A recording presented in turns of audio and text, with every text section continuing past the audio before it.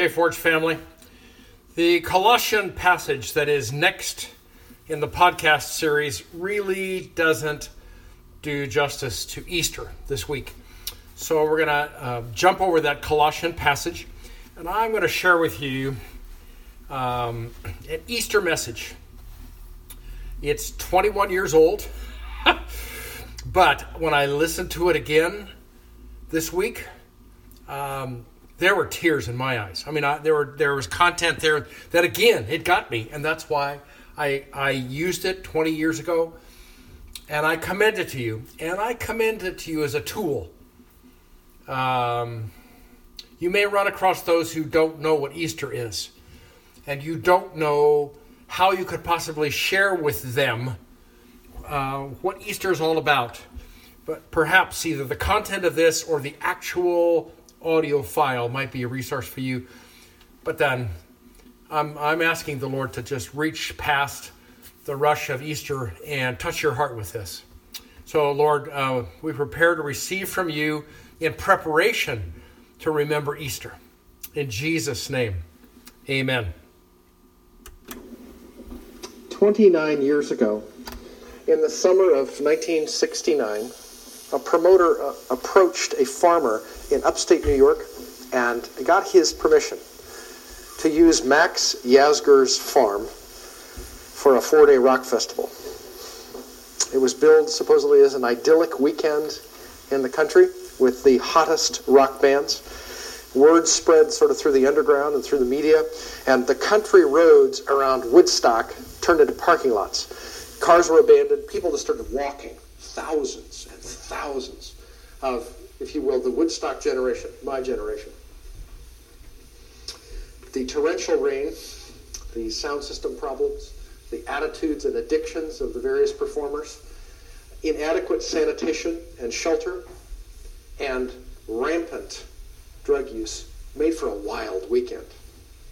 Joni Mitchell, one of the performers, recording artists at that time, later wrote a song entitled Woodstock that was picked up and recorded by Crosby, Stills, and Nash. You hear it every now and then. The lost sense of the Woodstock generation echoes through her lyrics. This is what they say.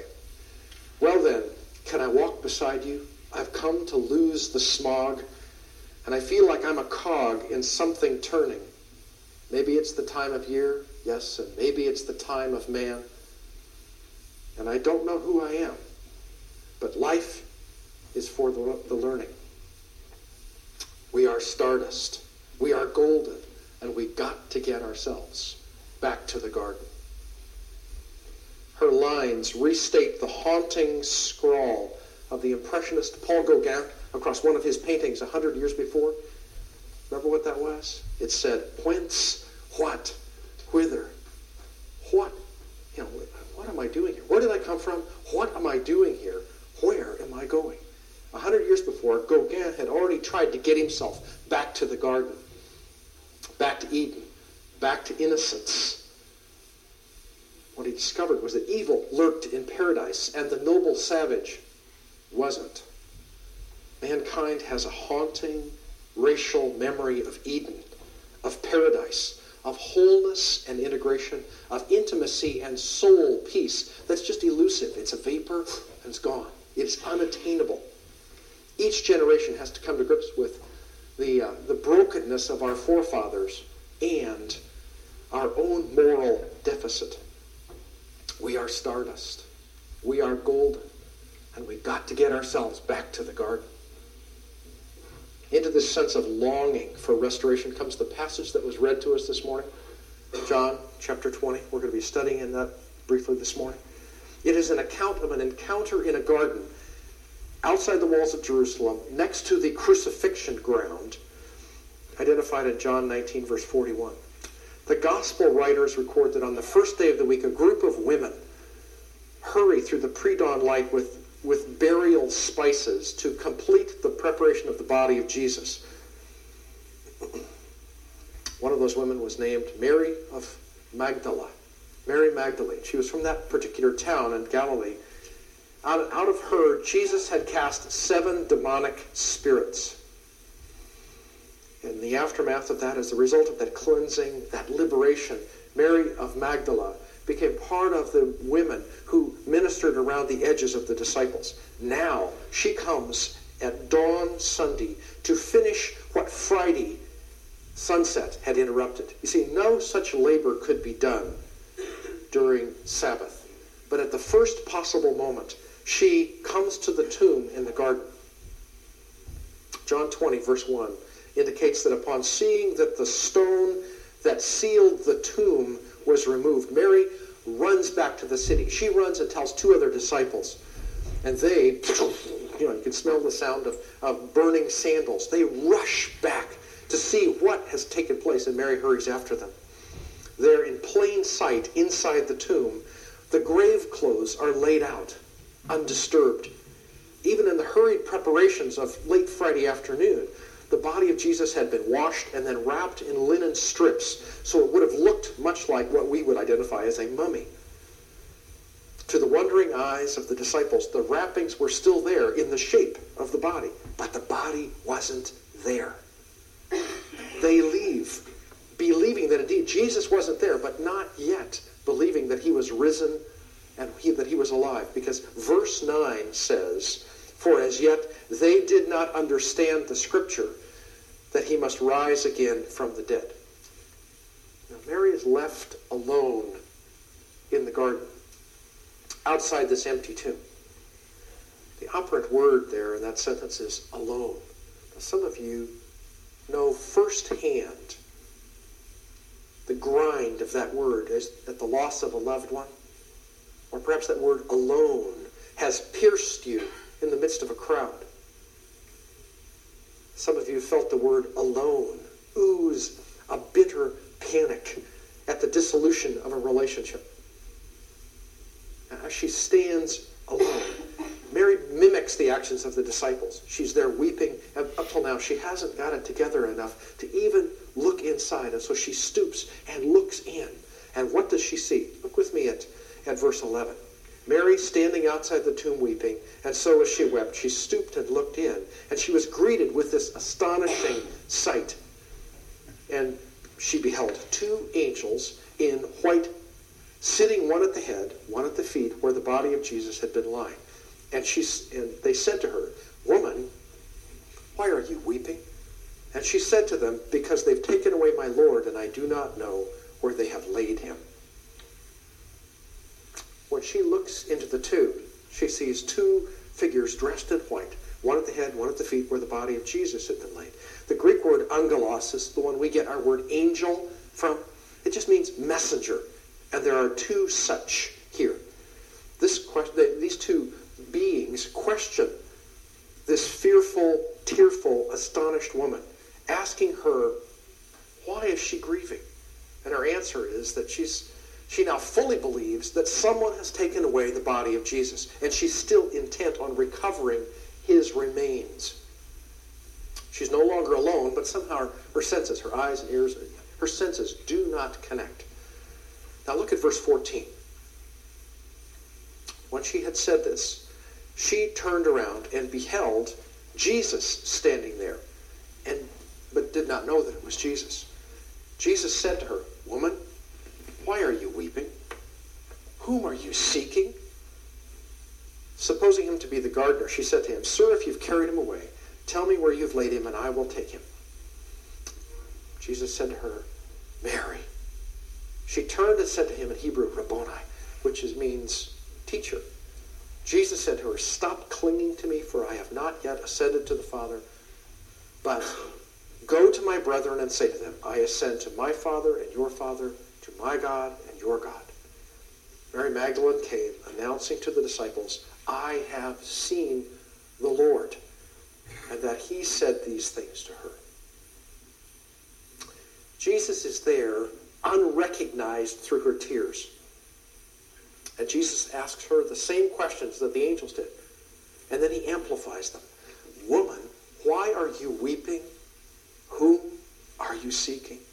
She, believing him to be the gardener, doesn't explain again, but pleads with this man there, sort of in the fuzzy, through the tears. She asks him the location of the body. It doesn't occur to Mary to question him where the Roman guards went that were tasked to guard this tomb against mischief, she doesn't ask, why is the seal broken? Why is a 2-ton stone moved out of the way? It doesn't occur to her to note the fact that the grave clothes are there undisturbed, now seen by 3 witnesses. It doesn't occur to her that she has had an angelic visitation. Mary is experiencing firsthand that phenomenon where we say, don't confuse me with the facts, my mind is made up. Notice that this unknown man that is there, he's identified to us as Jesus. Mary doesn't identify him. And he asks her, whom are you seeking? Because Jesus knows what she is seeking is alive. The body she's focusing on, where did it go? Where did it go? He's walking around in it. He is alive. And so he says, whom are you seeking? He knows the searing grief that is just chewing on her. He knows whom she is seeking. It's then that Jesus speaks her name. Mary. Instantly, she recognizes him and cries out, "Teacher," and lunges to press her teary face into his chest. He's alive. Now, we sang that this morning, but that's resonating through her. Joy, joyful discovery just dissolves her anguished grief. Amazed reality melts her frozen heart. Jesus is alive. She's no longer alone. Here in the garden, outside the tomb, is a place of recreation. Now, looking back down the spiral of history to the Garden of Eden, we see that in that first garden, it was a place of creation.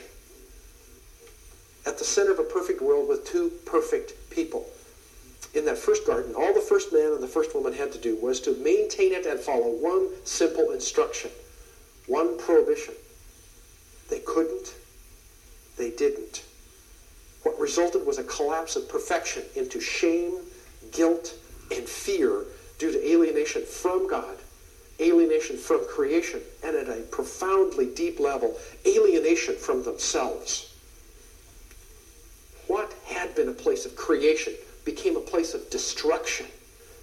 It was in the garden next to the tomb that recreation began. All the previous history of brokenness was suddenly changed. In Genesis 3, verse 8, God walked in the Garden of Eden. In John 20, verse 14, God the Son walks in the garden by the tomb. In the Garden of Eden, God came after sin was committed. In the garden by the tomb, Jesus came after sin had been counteracted. In Eden, Satan had done his worst. Man had rebelled. That rebellion had resulted in a vast separation between God and man. In the garden by the tomb, God had done his best. Jesus had made a vast separation between man and his sin possible. In the Garden of Eden, God walked in judgment. In the garden by the tomb, Jesus walked in joy. In the Eden, God asked the man and the woman 4 questions, sort of a holy inquest, a judicial review. In the garden by the tomb, Jesus asked 2 questions. Each of them a holy invitation to discover the repairs that were in process, the repairs that had been made, and to prompt a faith response in Mary. In the Garden of Eden, God's presence addressed the ruin. In the garden by the tomb, Jesus announced the redemption of the race. The debris of disobedience and sin had begun in the Garden of Eden, and it had begun to spread to every man and woman and child that would infect their lives with that sense of alienation from God. Then in the garden by the tomb, the delivery and application of the perfect sacrifice had begun and would spread. It would begin to be announced to all mankind. It would begin to invade their lives with the healing message of reconciliation to God. In the Garden of Eden, God came to cast mankind out. In the garden by the tomb, Jesus came to call mankind in. In the Garden of Eden, God had a contingency plan. Genesis 3:15 is the scene as the first promise of a rescue operation. God promises that from the seed of the woman will come a Redeemer, and hints at something miraculous. This Redeemer will be wounded, which is the event of the cross. This Redeemer will wound the head of the serpent, Satan. He will ultimately take down the enemy. In the garden by the tomb, Jesus arrived with a completed plan. He was the fulfilled promise of the Redeemer. He was the promised seed. He was the one who was bruised at the cross. He was the one who had wounded Satan and will ultimately provide his destruction. In the Garden of Eden, God came to walk in the cool of the day, in the evening, at the close of the time, at the end of the time of initial perfection and innocence. In the Garden of the Tomb, Jesus walks in the pre-dawn light, at the dawning of the time of restored perfection and innocence. In the Garden of Eden, man was trying to hide from God. As if that's possible. But he was trying. In the garden by the tomb, Mary is searching for Jesus. Adam was unrighteous. Mary was unrecognizing. He had violated the prohibition of creation. She was validating the provision made by the cross. He disobeyed. She discovered. Now, G.K. Chesterton wrote the following. On the third day, the friends of Christ came at daybreak to the place, found the grave empty, and the stone rolled away. In varying ways, they realized the new wonder, but they hardly even realized that the world had died in the night. What they were looking at was the first day of a new creation, if you will, a new heaven and a new earth. And in a semblance of the gardener, God walked again in the garden. In the cool, not of the evening, but of the dawn. Now, Mary thought that the resurrected Lord, that she couldn't quite see through her tears. She thought he was the gardener. She wasn't entirely mistaken. After all, from that first resurrection morning until now, the Lord has been growing a whole new humanity. He continues to cultivate us to produce the spiritual fruit that he intends.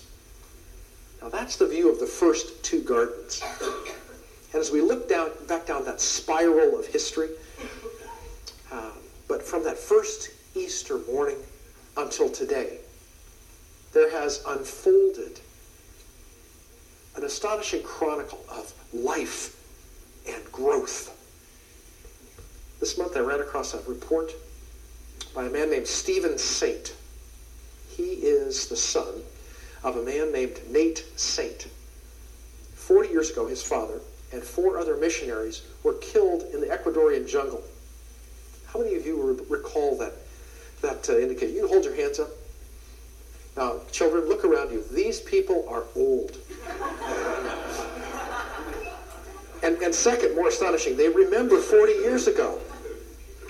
It's remarkable. But that event of 5 American missionaries who were killed on the Uruguay River in Ecuador sent shockwaves around the world. There was shock in the world, in the media. The church grieved its new martyrs, and hundreds, if not thousands, of brothers and sisters, followers of Jesus, stepped forward to take the place of the 5 who fell on the beach.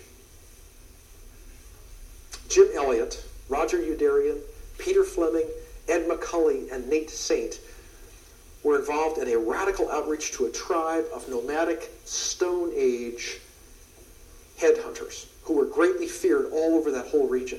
They had flown a pontoon-equipped boat and landed it on the water of the Uruguay River and sort of skidded it up onto the beach, set up camp, and they radioed in that they had Auca Indian visitors. Within hours, all 5 were dead, speared in a killing frenzy. Now, the church grieved its new martyrs. And others stepped forward, as I said, to take their place. One of them was Rachel Saint, the sister of Nate Saint. She ultimately moved in and lived with the Auca people. Slowly, language was learned, trust developed, and the Bible was translated for the tribe. It was discovered that those who hated and feared that particular tribe called them Auca, but they called themselves the Huaorani people. Stephen Saint was writing this month in his report on the 40th anniversary of the death of his father. And he replays an encounter between a student group that had come from Western Washington University and University of Washington, 34 students who had made the trek to Ecuador, got on a bus, rode over the Continental Divide, went over the high pass and dropped down the eastern slope, and took the bus to the end of the road. They went as far as you could go going east. Oil companies and lumber companies had built these roads, and when you got to the end, you just parked the bus and you just walked into the jungle. These 34 students were hosted by Saint, and they were greeted by 3 Huaorani men who then were their guides along the eastern slopes of the Andes and then down into the virgin Amazon basin. Their trek included some 14 hours on a jungle trail and then hours and hours of paddling these large dugout canoes downriver to get to this Huaorani campsite. He writes, as the students unloaded their bags, Stephen Saint could see that the students had, in their time of travel, wearing a pack, walking through the jungle, they had come to truly respect and enjoy their Huaorani guides. So much so, in fact, that as they settled in that evening around a campfire, one of the students asked him a question, said, so where are the savage Huaorani that we read about before we came on this trip? Saint explained that the very people that they had been traveling, hiking, eating, sleeping, and hunting with were in fact those savages. Seeing the students' look of disbelief, he suggested that they ask some of the middle-aged or older people around them. Remember those of us who had our hands up? Okay. Ask them where their fathers were. And so one of the students took up the challenge and nodded toward a Huaorani woman. Saint translated. Her answer was, Boto maempo tubai wendapa, which translated means, he is already dead a long time ago. Having been speared, he died. Her tone of voice conveyed that any other cause would have been unusual. 4 more Huaorani around the circle also gave similar answers, graphically showing on their own bodies where the victim had been impaled by the spears. Ask Ampadi, one student urged another. Several of the young women students had taken a great liking to Ampadi, who was an unusually warm and affectionate woman, a wife and a mother of 10 children.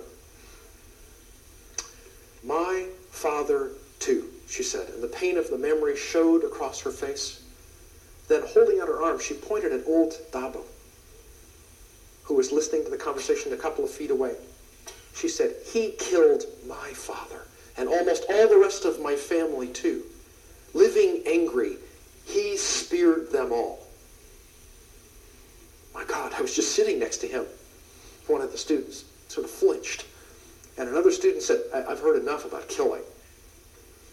But one more Huaorani woman, Dawa, who normally, she's tiny little, under 5 foot, pug-faced, round-bodied, long black hair, gnarly hands. She had normally left the conversation to others. She spoke up, pointing to her aging and gentle husband, Kimo, who was sitting next to Stephen Saint. She said, hating us, he speared my father, my brothers, my mother, and baby sister, whom my mother was nursing in her hammock. He took me and made me his wife. The tour group were shocked to their socks. Finally, one young woman blurted out, how could she live with the man who had murdered her whole family? The Americans started whispering amongst each other. And Saint suddenly realized what was going on from the students' perspective. Those students had gotten themselves into a situation where they couldn't travel without a guide. They were utterly dependent for their survival on a group of primitive people who had just admitted to being habitual serial killers.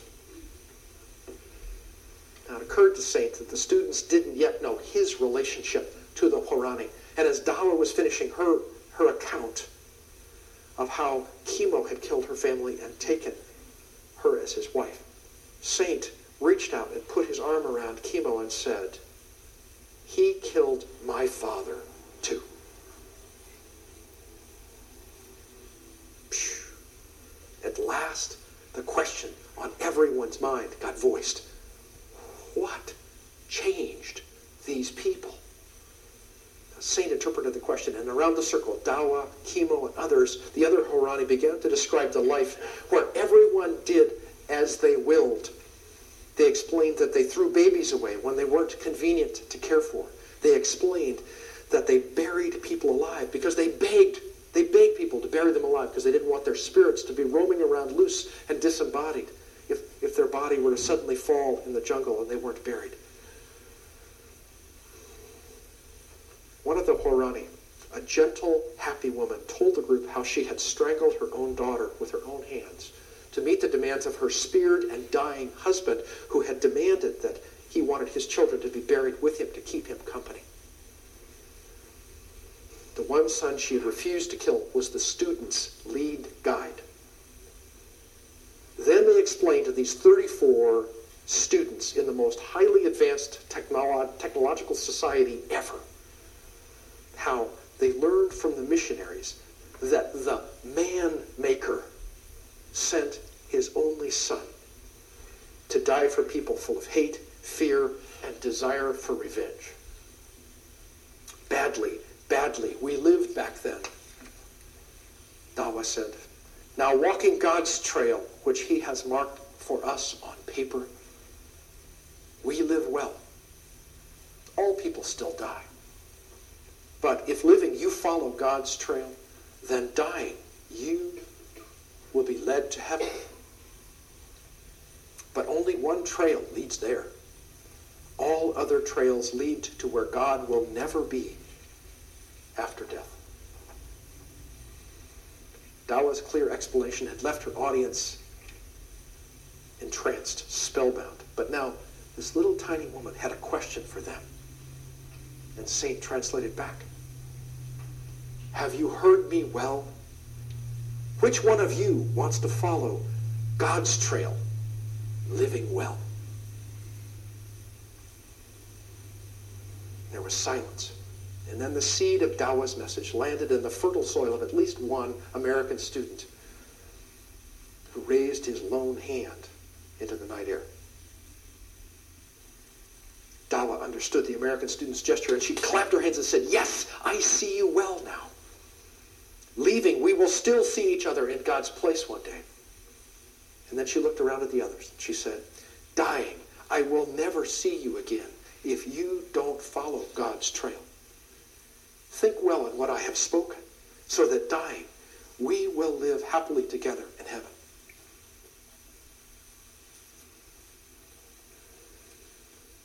The words of a transformed life.